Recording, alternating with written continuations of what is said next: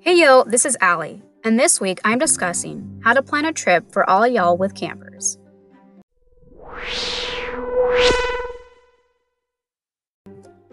Alright, so the first thing I will do is see about how many hours it is to my end destination, which is currently Tucson, Arizona.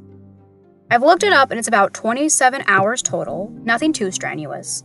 I once took a trip to Anaheim, California, and that took around 40 hours. Let me tell you, it was amazing to see California and all, but traveling with my 4 sisters was quite a trip in itself.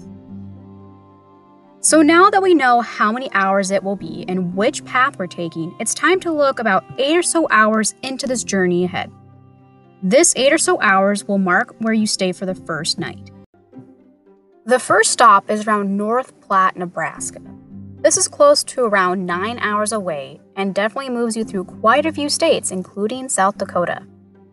With the first day planned out, let's move on to day 2. Here you jump ahead another 8.5 hours, and that lands us in Santa Fe, New Mexico. Finally, we are on the last stretch of the trip. The third and final day of traveling is around 7.5 hours, and you'll arrive in Tucson with plenty of time to spare. Now that I've gone through and found evenly spaced out cities to Tucson, Arizona, I'll let you pick out which campgrounds to stay at. This has been Allie on Plan That Trip, and I'll see you next time.